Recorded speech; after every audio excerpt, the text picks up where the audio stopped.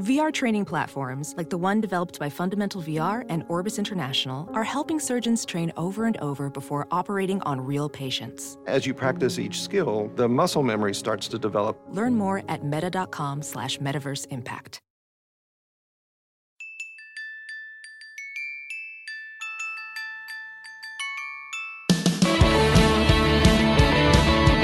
Greetings, citizens of Earth and all beings, both extraterrestrial and interdimensional. My name is Danny Roth, and this is Who Won the Week, Sci-Fi Wire's podcast dedicated to the top stories from the week in geek. I am joined this week by my co-hosts and friends, the Blur Girl Kara Mahorn, sort of, and Sci-Fi Wire's own editor-in-chief, Adam Swiderski. Hello. Hello. I'm here. I really am. You are here. You are here, but also spirit. Far away. You are the one that's repping us out on the left coast in San Diego for that little tiny comic convention that they do, I guess. Yeah, it's not that big. Yeah. Yeah.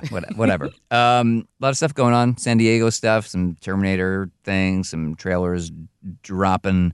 Some news about that Picard series. Lion King came out.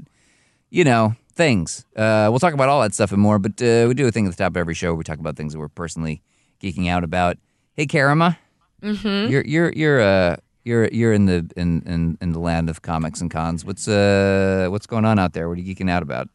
Well, I mean, there's a ton to be geeking out about because I am, literally at San Diego Comic-Con, which is, if you can tell by my voice, I've been obviously talking over loud music and tons of people, but actually, I'm geeking out about some of the smaller stuff. I'm a fan of Sideshow. If you guys know, Sideshow does a lot of licensed figurines and collectibles and things like that.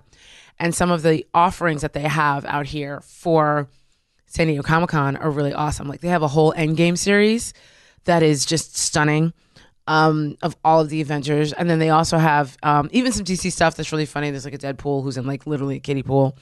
They have a really cool thing with Iron Man as well as Rescue. And I don't remember ever seeing a Rescue figurine. It's actually a War Machine Iron Man Rescue series. That's really, really cool. So that I personally am geeking out over some of the smaller stuff. And then of course of the, the people that I'm seeing and stuff like that. It's been an interesting couple of days though. Nice.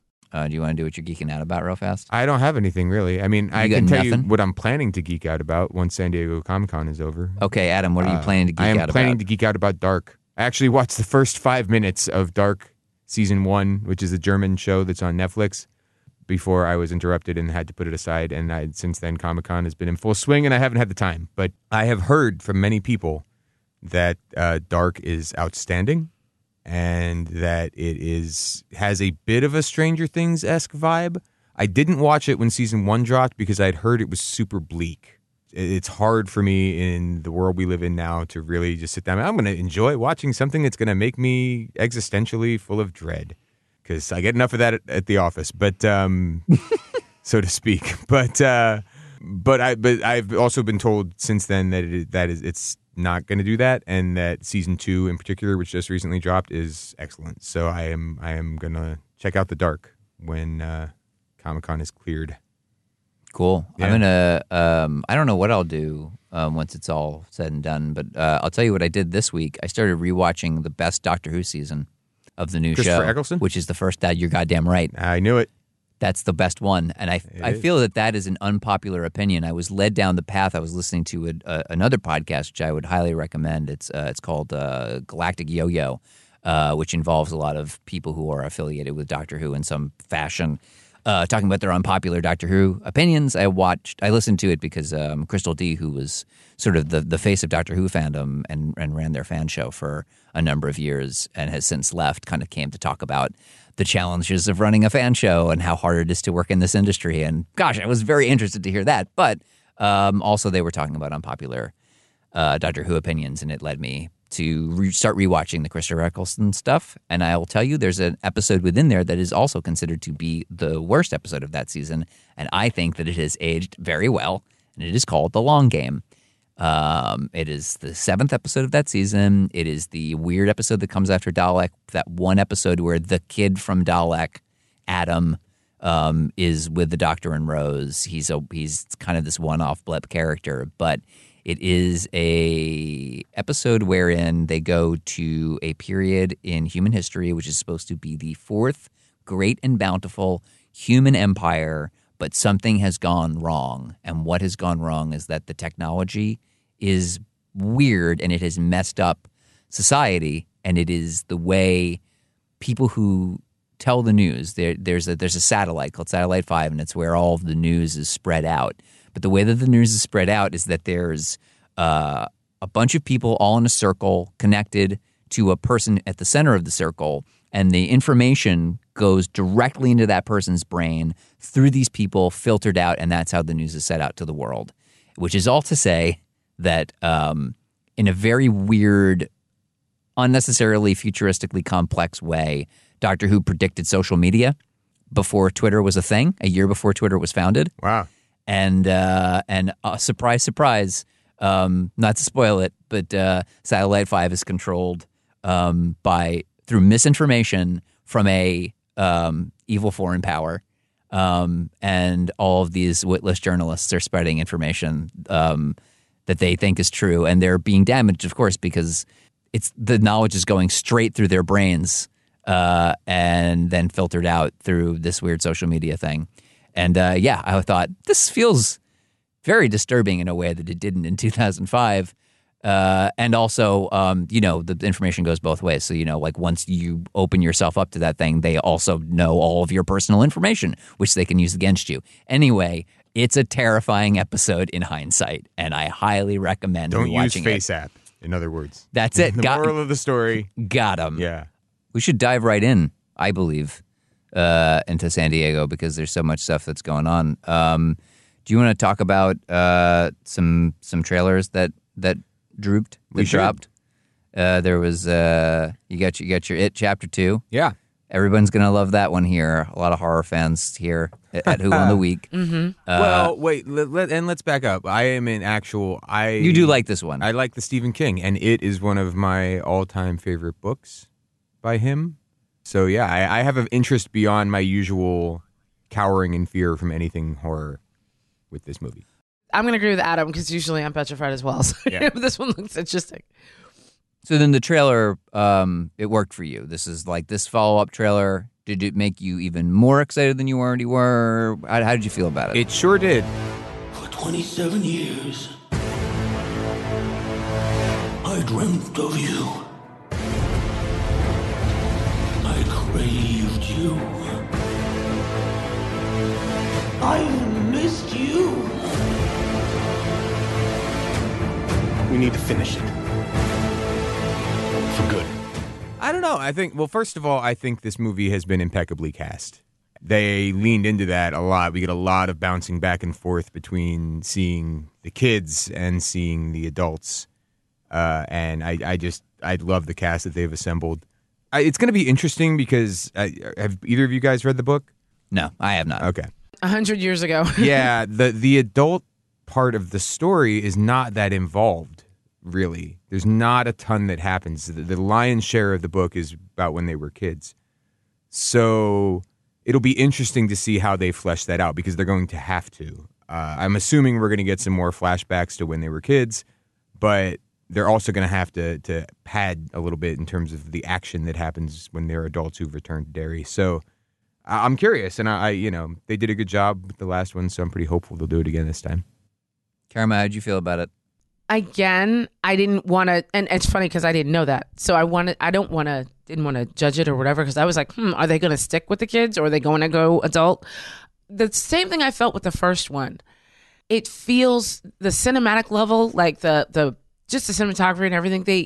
It is such a beautifully executed film. You were looking at the casting. I'm just looking at the execution. And if the whole movie looks like what I'm seeing in the trailers, this is going to be really, really, really, really intense. I was just struck by how good it looks. And it doesn't feel like a jump scare, even though they are in there. It's not all jump scare after jump scare. And it's weird. I almost feel like, and this is clearly because we've seen Us. But when McAvoy is in that like fun house mirror thing, seeing himself and the clown and everything, I'm like, oh my God. Funhouse mirror mazes are having a moment. There was Yes, there was they are. Us. There was Us. There's one in Stranger Things. There's a scene that takes place in season 3, and now this. Oh yeah, that's true. I think Karen was right, and I think that's a sense of style that comes with people having bought what you're selling, right? Because Chapter 1 was such a huge hit, and now they're playing a little bit with house money, and they can really push that look and the particular feel that they're going for. Yeah, it looks weird. Yeah. That's what I like about it. It looks real weird. It looks like, they could put, isn't there a giant turtle or something in the books? There is a giant turtle, and if you got a problem with maturing the turtle, then you got a problem with me, and I suggest you let that one marinate. Wow. I feel as though this has become this is your new motto. It's getting there. It's getting there. But I got to tell you, man, because I think that turtle is going to show up. I really hope so. I doubt it. I sincerely doubt it. Now, I will say there were some scenes from the trailer that, knowing the book, kind of look like they're from the climax of the book, and gave me some hope that they're going to handle it in a better way than the miniseries did. Because for those who don't know, there is a whole metaphysical, and they hinted at it in the first movie, there's a metaphysical dimension to the It story. Some people don't buy into it. Some people are like, oh, that's cheesy, whatever, but I love it. I think it's great. I think it's what separates it from a bog standard monster story. And I hope that they embrace it, at least somewhat. We talked about it when the first movie came out, and how their defeat of it is more about will than force. There's a lot of that in the adult side of the story, and in the miniseries, they basically threw all that away, and they defeat it by picking it up and throwing it in a hole or something. The actual monster, which is absurd. Mm-hmm. So there were a couple scenes in the trailer for Chapter 2 that look like they hinted at a different way of approaching that climax, and that makes me happy. Yeah, it looks good. I was already gonna watch it no matter what, but yeah, I just think that it's visually striking, and you can feel that existential dread. Indeed, that's what I like. So there's that one. Bill Skarsgård's gonna Bill Skarsgård it up, man. He knows what he's doing. Yeah, and James McAvoy in everything, I guess, because he's also in the Dark Materials trailer. That's a good point. He's in both of them. I guess he's having a moment. Oh, I forgot. Yeah. Also having a moment, James McAvoy. That X-Men money's going to dry up pretty soon, so. Yes. Boy, he really is in everything, because he's in that. He was in Glass. He was in. Here's what I forgot. The Glass was also this year. That was the thing that I was at trivia, and I was reminded that Glass came out in 2019. Yes, it and did. I thought 2019 has been the longest year of my life. But wow, we're halfway through. I felt that way about 2018. Yeah. Yeah. I can't believe that. How was that? But yeah, he's in everything. You got your 2 superhero movies. You get your scary clown movie there, and now you got your God Doesn't Exist movie. Now this is the one. This is the one that TV I'm series. excited for. Okay, go ahead. This Lay it is on me. actually, and this is the panel at San Diego that I'm most going to be watching from afar. I love this book series so much. Philip Pullman's His Dark Materials. It's so good. And the movie they made was so bad. And so it's going, I am crossing all my fingers that they do it justice this time around. It deserves that. And it deserves the space to breathe that a TV series gives. And I don't know, man, this trailer looked awesome to me. What question should we be asking you that we are not? The Magisterium have muscle. I would ask where I could obtain the services of an armored bear. Yorick Bernison. I'm ready to fight. These people need our help, Yorick. Let's go get it. Break it down, because I don't. This is something that I'm completely unfamiliar with. So what? That was my hammer. I did my hammer dance. Anyway, yeah. Okay, break it down. His Dark Materials takes place in a world not unlike our own, although it was in the past, where people carry their souls around outside them in the form of animal companions called demons. But that is just this is the thing. That's the kind of the plot of The Golden Compass, which is the first one. And boy, howdy, does the series expand from there, and it tackles some really interesting stuff for a young adult fiction series. It's very subversive. It's just really smart and really well done. And so, and this so far, I mean, the first thing is Daphne Keane, who is front and center in the trailer. Yeah, I was about to say, yeah. She's playing Lyra, She's who's the main character of the entire thing, and that makes me so excited. They could not have cast better for that role. At least without having seen anything she's done so far other than in the promotional material, but like having watched her in Logan and then this, it's just like that. It's perfect. It's perfect casting. Say Lin-Manuel Miranda, like all of the people that are in this, and again, cinematography. Yes. Ruth Wilson is. I love Ruth. I think Ruth Wilson is great. I think that. And again, perfect for that part. I mean, if you read the book and you see that, you're like, yes. And it seems so. This is the thing. I think that HBO, they're in a post Game of Thrones world, right? And they've got prequels coming out and everything, but they are. It was funny because they aired a promo immediately after the finale of Game of Thrones. It was like, look at all these great shows we've got coming up, but don't leave us, please, please, please. And His Dark Materials was in that. And I think it has the chance to kind of grab a bit of that prestige fantasy. It's a little different. It's not like a high fantasy like Game of Thrones was, but it has a chance to grab that audience a little bit because it's complex. It's got politics. It's got, adventure, like straight up wilderness adventure. It's got a lot of magic and a lot of interesting stuff going on in it. So, and this was also the first trailer where they did show the demons. The bear. Yes. Well, the bear too. Yeah. The bear. The talking polar bear in armor, which is in the book. I swear, not as ridiculous as it sounds. The demons, the what do you call them? The souls of the people they carry around outside their bodies, their animal companions. Such a huge part of the first book, and this is the first time they hadn't seen it in a previous trailer. This is the first time we're seeing it. Looks great. Love it. Mm-hmm. I'm psyched. The end of my rant. I'm not sure about Lin-Manuel Miranda. It's a little bit. Yeah.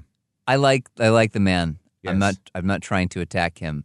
I just the gravitas right is what I'm not sure he's necessarily got. I mean, when you read the book, the person I saw in my head was Sam Elliott, who is then who they cast in the film, I believe, if I remember correctly. So, it's that type of rugged, old cowboy type of character. And yeah, so Lin-Manuel Miranda seems a bit of a stretch in the casting front, but I don't know. He could be great. He could be great. I just, it's just when I hear Lin-Manuel Miranda's voice, he's just got musical voice. You know what I mean? Yeah. He's got an upbeat it's maybe I'm just not used to it. Maybe that's just not nostalgia, but you just kind of get a person in your mind.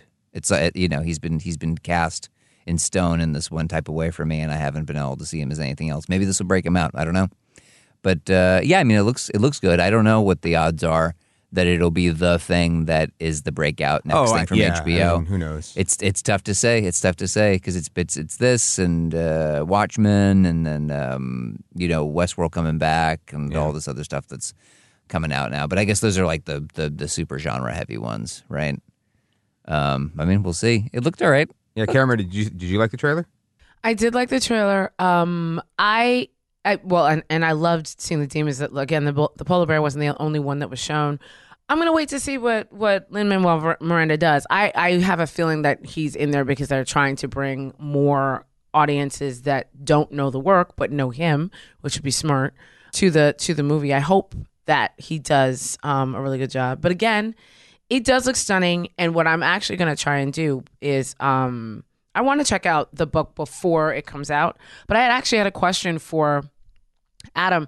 This has no connection at all to the Golden Compass, right? This series is not in any way like... It is, absolutely. The Golden Compass is the first book of the trilogy. It goes the Golden Compass, I believe, the Subtle Knife, and the Amber Spyglass, or maybe the Amber Knife... The Amber Spyglass might be the second one. I can't remember for sure. But those are the three names of the books. So the Golden Compass is the first one, yeah. Does it feel like we have to go back and watch that movie before we see the series? This is basically... Okay. The Golden Compass movie was an attempt to launch a film franchise around this series, and it failed because the movie was not good. So this is basically a relaunch. and everything that happens in the Golden Compass. I mean, the trailer, everything we see in the trailer is from the Golden Compass. I'm guessing that's going to be the first season of the show. I guess there are other trailers, but those are the ones we're going to focus on. I'm going to say just very quickly that I was surprised and very pleased and excited by the new sci-fi movie that's coming out, Zombie Tidal Wave. What's that?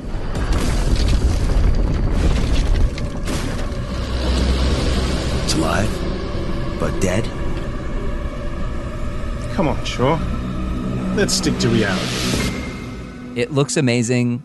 I am completely all in. I actually think that in the realm of the way that my brain works, my brain is more readily able to accept zombies in a tidal wave than it is able to accept sharks in a tornado for some reason. I don't know why. Okay. But that or snakes on a plane. Yeah, I don't know why, but just in general, this is the one that really struck my brain exactly right. And it looks actually a little bit scary. It looks campy and fun, and I'm just going to put it out there. If you haven't seen the trailer, check it out. I think it's coming out sometime in August, and I don't always get to say that I'm really, really super excited about B movies. I'm not always super gung-ho about them, but this one looks really good to me for some reason. So that's that. Let's talk about Terminator. I have no way to transition that, but let's talk about Terminator. My name is Sarah Connor. Never seen one like you before. Almost human. I am human.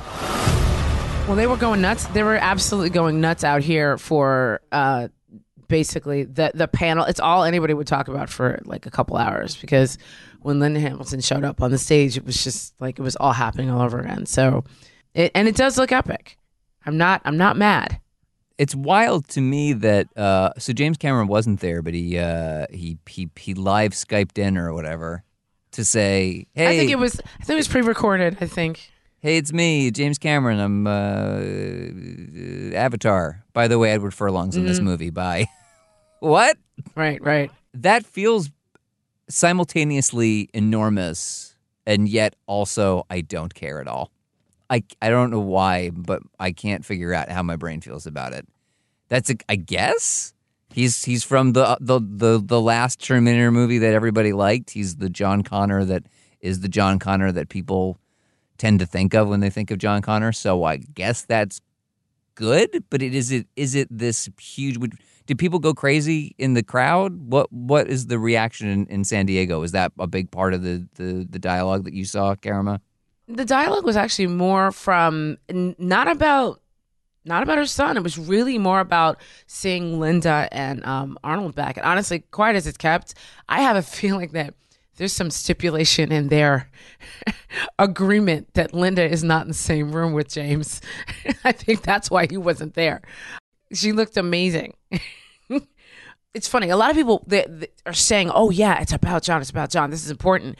But what everybody else was talking about was Linda and what it's going to be like. Also, Gabriel Luna, and what kind of Terminator he is, and also in the trailer, you finally see the standoff that we were looking for, which is Arnold versus this new upgrade. That's most of what people were yelling about. But it's pretty amazing. I'm pretty psyched that they're just letting Arnold be old. It's like, you know what? Yeah. You don't need to CGI him to look like he did in 1980, whatever. He's an old guy now, and that's okay. But wait, here's my question. Yeah. How's he alive? He's a robot. Yeah, but he melted. We're going to have to watch the movie because that doesn't make any sense. Yeah. He gave the unless thumbs there was up and he another went version. Unless there was another version of himself in the future that came back. And did you see the body actually melt, Danny? Did you see the body actually turn into liquid? Because we saw a thumbs up.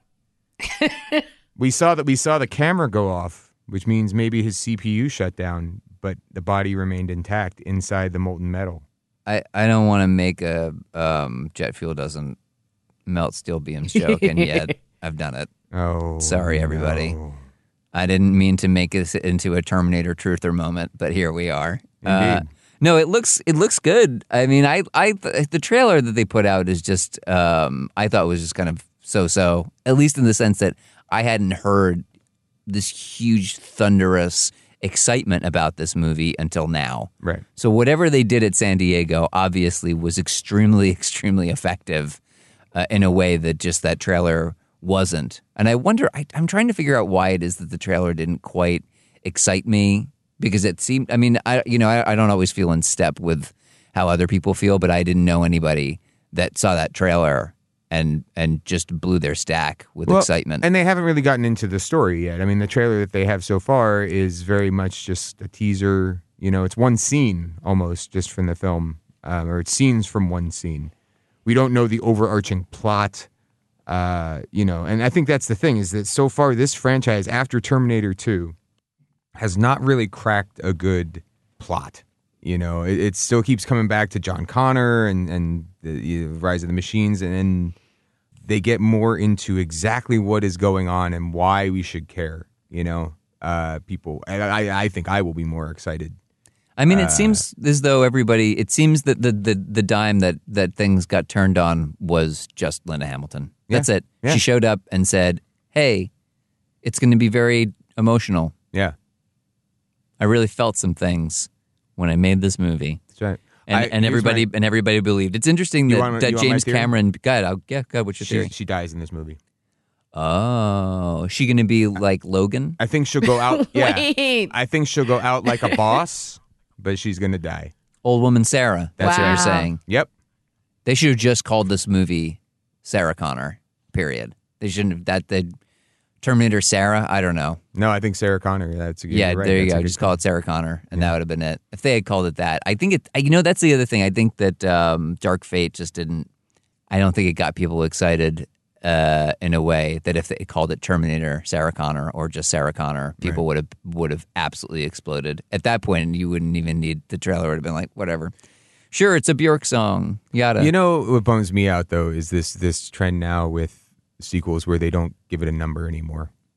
Yeah, I miss numbering. Yeah, you don't know where you are anymore in the lineup. Well, I mean, there's a reason that they didn't do it with this one. With this one, yeah, but I feel like most of the time it's because they just want to, they can put title of franchise : whatever after it and do that forever, you know, whereas it's ridiculous if you were looking at Terminator 8, you know. Is that, wait, what number are we up to? 3, Something 4, like that. 5, 6. This would be 6 plus the TV series. Yeah. So 7, kind of. Oh, you count the TV series? Yeah. Okay. I loved her. The Sarah Connor Chronicles? Yeah, I count Yeah, it. Hell that's yeah, actually- I count it. I think it's better than most of the I was movies. going to say, that's the with best thing Cersei?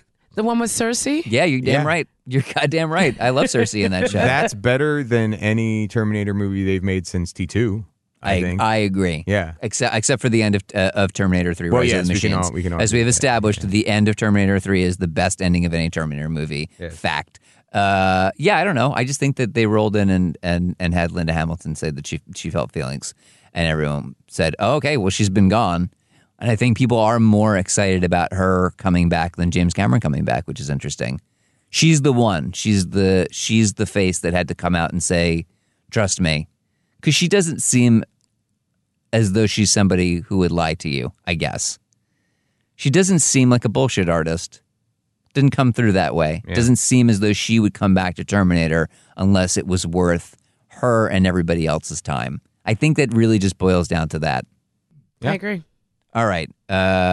Speaking of coming back for the right thing and being older, they revealed some kind of little bit of new stuff for the Picard series that still doesn't have a release date, but I have to assume will come out as soon as they could possibly get it out because, you know, CBS continues to need more victories on their streaming service, and hopefully Picard will be it. But they started talking about some things, about the situation that Picard's going to be in, where we might be going, whether or not he'll be in space. The answer, yes, duh. But, you know, also why he's leaving his orchard and all that.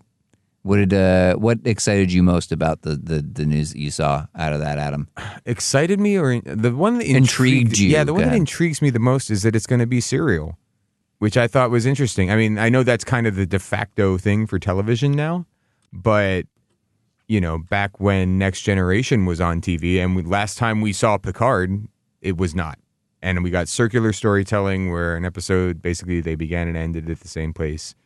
And we've never seen this character in a TV series that serializes its story, and I'm curious as to how that's going to play.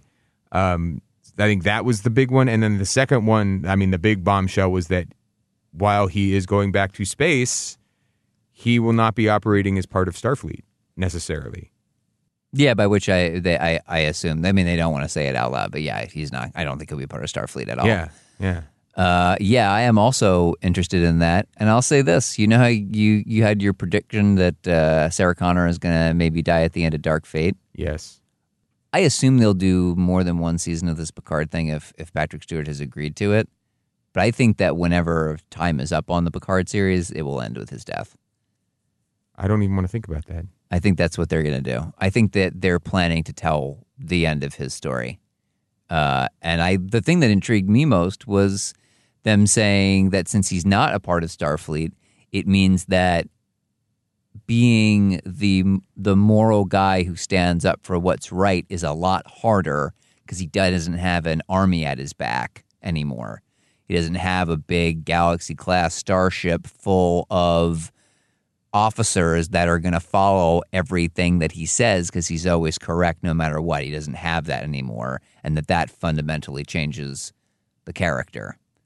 And I am also excited to see specifically what it is that will pull him back in. Right. Because when you're older, the older you get, the more you don't want to do that. I think, I look at Picard's situation, and he's literally got an orchard. You like the Fleet Foxes? You like that band Fleet Foxes? Yeah. Right. They got a song called Helpless as Blues. It's at the end of the song, the lyric is, if I had an orchard, I'd work till I'm sore, and you would wait tables and soon run the store.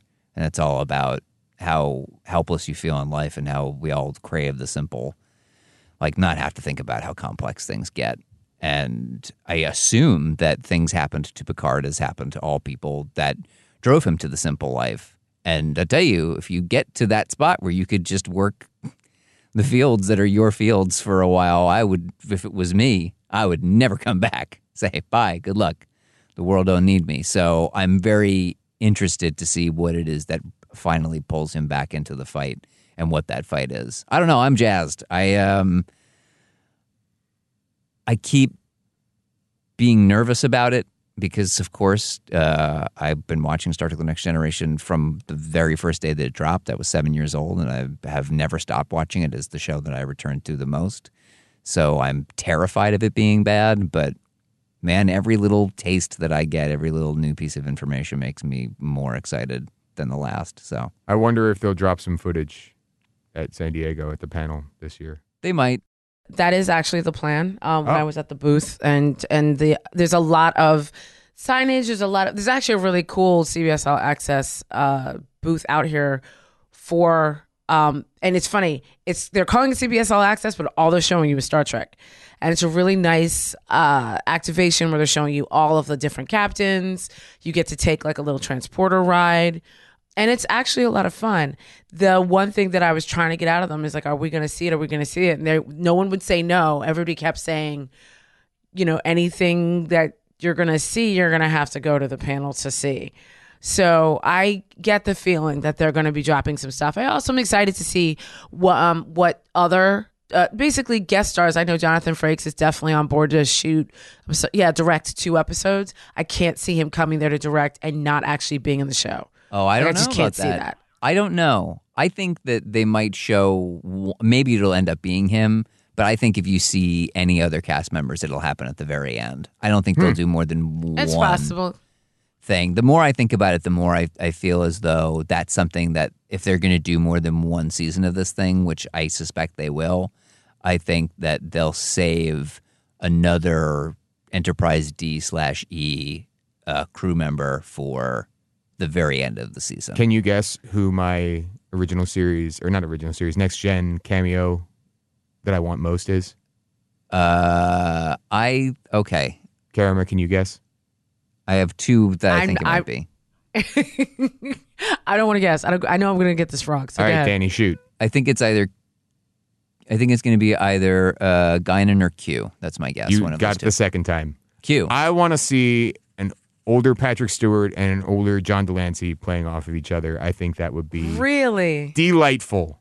I think that would be delightful. It sounds like this is like a serious story, and I don't know if they're really going to bring out the Q, but I really that's wish the thing. they would. It's really hard. It's really hard for me to believe that if they're going to be dealing with what I suspect they're going to be dealing with, because they kind of hinted that there's other stuff, but that the Romulan thing that happened in the 2009 movie with the comic book tie-in, that Romulus got destroyed, that's at least one thing. Right. You And don't think they're going to deal with the Borg at all?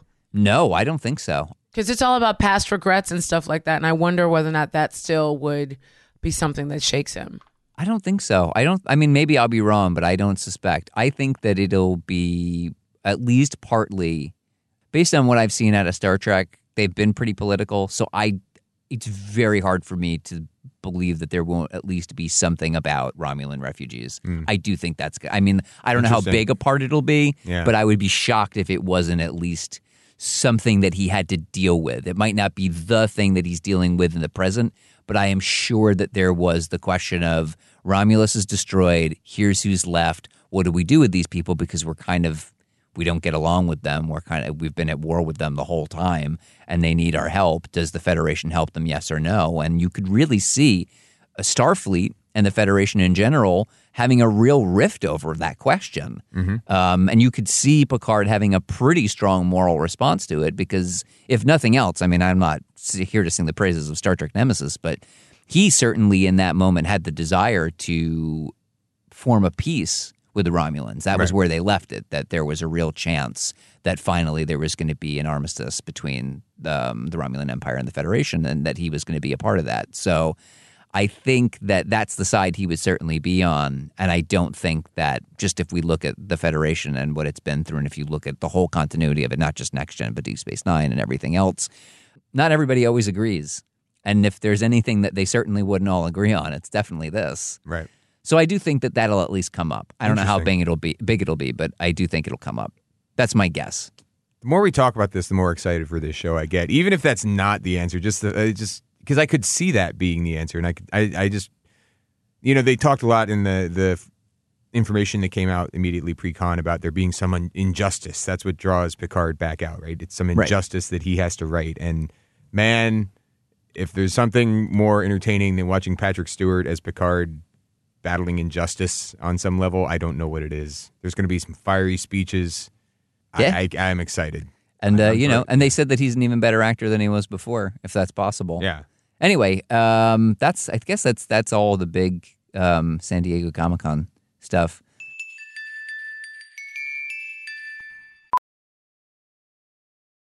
Professional welder Shayna Ford used VR training developed by ForgeFX to hone her skills as a welder. The more time that you spend practicing it, that's what separates a good welder from a great welder. VR training can help students like Shayna repeatedly practice specific skills. Virtual reality definitely helps, because the more muscle memory that you have, the smoother your weld is. Explore more stories like Shayna's at meta.com/metaverseimpact.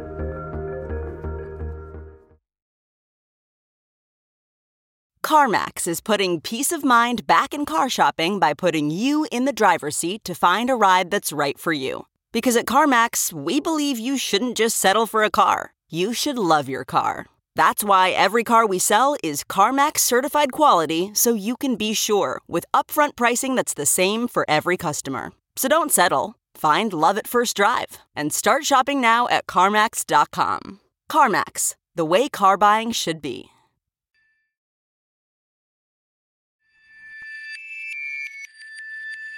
And I'm going to talk to you about The Lion King. I mean, you can. Everything you see exists together in a delicate balance.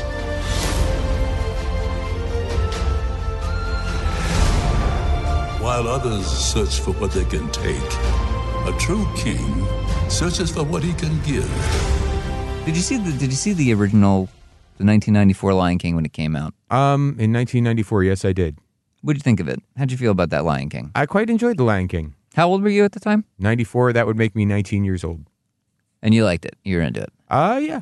Yeah, I mean, it was a very interesting time, because that was the real start of what people considered the... What's the end, right? That's the end of the Golden Age. No. Yeah, it is. It's the end. That's the end of the Golden Age. Oh, I guess that's true. Right? Aladdin- Because it starts. No, It Little starts Mermaid with was the start. It's Little Mermaid, Beauty and the Beast, Aladdin, and This Lion was King peak. This was the are peak of that wave. are I the guess. ones. You're Those right. are the ones that You're you right. think of. So 94 you saw it. You were a little bit older. I was as I said on a past podcast, perhaps, or at least in private before a podcast. I was 14. I think that 14 is the wrong age. At 14, you're so busy. You're at the beginning of being a teenager. At least for me, my head was just in the fog of trying to figure that out. Mm-hmm. I think once you're 19, you're back in a spot where you kind of remember who you are a little bit and go, "Oh, I can go out and see The Lion King. I got time for that." Sure. Or at least you remember that it's okay to watch kid stuff. Well, that's true. You know, I definitely had that. That's kids movie stuff. I don't have time for kids stuff anymore. I'm a grown up because 14-year-olds are dumb. This was the college years, and I don't remember if I Saved by the Bell college years. Yeah, solid. So I worked in a video store during the summers and winters during the college years. So I remember also when The Lion King hit home video, which was a big deal. But you like it. Where would you put it on the of the Golden Age Disney movies? Where does it rank among those three? Among those four, Little Mermaid, Aladdin, Beauty and the Beast, and Lion King. I think The Lion King is the best one. Yeah. Okay, so I'm going to make a bold declaration. I know. I'm ready for this, and boy, it's going to hurt. But go ahead. I think The Lion King is bad. 1994's The Lion King is overrated. Vastly overrated. I don't think it's good. I think that the characters are underdeveloped. I think that there is some very poor casting. And I think that it's with the pacing of it is weird. And I feel that there are a lot of emotional beats that feel unearned for me. And I say that as somebody who saw The Lion King, 1994's The Lion King, for the first time Wednesday of this week. Okay. And I believe that I feel this way because in the intervening years between The Lion King and now, we've had many Pixar films, many Studio Ghibli films, and many animated films, period, that have come out. I mean, not all of them are great, but I do think that I don't want to say the genre of animated films, but that animated films in general, I do think that we've found a whole new level. I think we burst through the ceiling on what we could do with animation and the kind of storytelling that we tell with animation.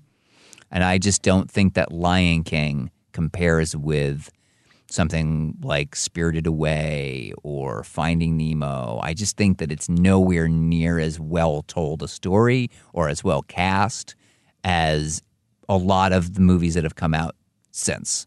That's my opinion. I'm not saying that anybody, if you like it, great. I wish that I had seen it when I was a kid. I feel like I probably would have felt differently. Or I wish that I had just seen it in 1994 when it came out. I was 14 as a kid. But yeah, I felt nothing. I didn't think much of the music either, I'll tell you what.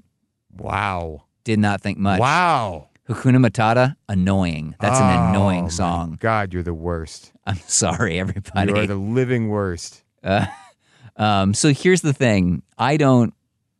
Everybody that I heard who'd seen the movie last week in screenings, everybody, is not like me. Everybody likes The Lion King. 1994 is The Lion King. And so everybody was very disappointed by the new one because they thought it's just because it is a retelling. And then, let's be very clear. 95% of this movie is beat for beat identical. The angles that they choose, the character movements, even though it's CGI as opposed to hand-drawn animation, it's the same shtick. And the script they're saying the same lines, the exact same lines, and so the changes are very few and far between, and they're weird, the changes that they chose. I also did not like this version, but I don't think I hated it quite as much as everybody else who had got strong, potent feelings. Mm-hmm. But I do think it's important to keep in mind that when I went, it was a public screening. It was a 6:30 show, and that theater was packed with children. Yes. And the children were thrilled. Mm. And that's that. There are times, how we talk about how sometimes a movie comes out and you say, well, who's this for? Right. This movie was for children, and it was for Disney to figure out what they could do with this technology. Mm-hmm. That's it. That end of list. And I do think that people are going to come out just for the spectacle of it, because it's interesting. It's certainly, you watch it. I just think that this is one of those times where hand-drawn animation is just going to pull out a certain kind of human emotion and expression in a way that the CGI that's trying to be very realistic is just not going to do. Right. Well, because and this has actually been talked about a lot since footage from the new Lion King came out, which is in the hand-drawn animated version, they really humanized the faces in a way. They gave them facial expressions that animals can't actually do, to convey certain emotions. And then you see the CGI version that is trying to stick more to what animal faces are actually capable of, and it feels not as expressive. And yes, there's a bit in the original Lion King which they repeat here. The thing about Simba just finding his father by looking in his reflection in the pool. Yeah. And he's like, oh, like he lives on in you. And I went and saw it with Todd, and he said, because literally all lions look exactly the same. That is some speciest stuff right there. I'm just saying, but they do. They not really, to lions, they don't.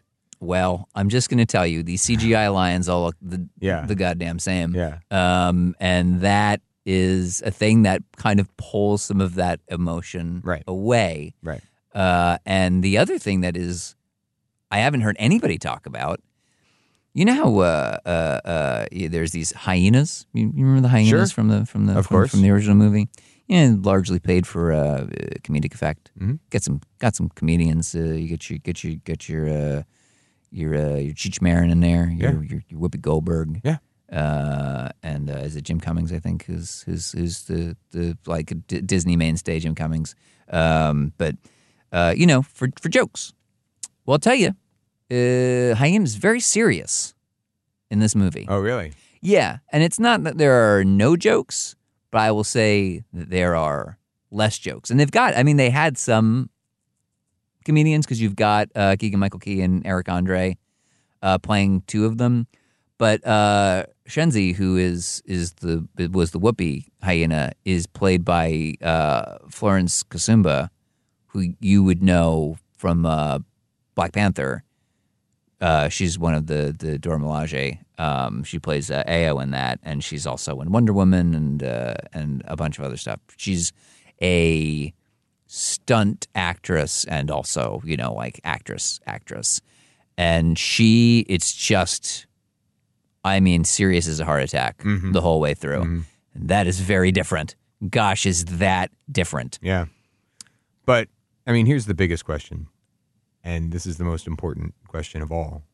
How is the Queen Bee? She's fine. Oh my God, our podcast is going to get canceled.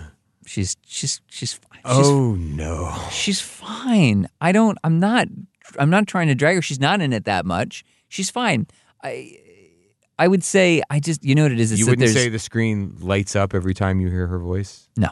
Danny, you're killing us. I'm sorry. You're killing us. I'm sorry, everybody. The Beehive is going to come for us. Alfre Woodard is great as Sarabi. I think Chiwetel Ejiofor is very good as Scar. I think John Oliver does a perfectly competent Zazu. And I'll say this, and this is some more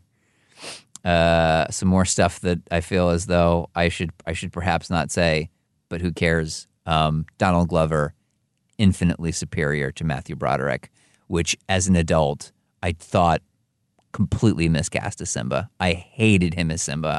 Of all the things I did not like about 1994's The Lion King, it was Matthew Broderick as Simba. I fundamentally don't get it. And I don't hate Matthew Broderick. There are plenty of things that he's done that I've liked very well.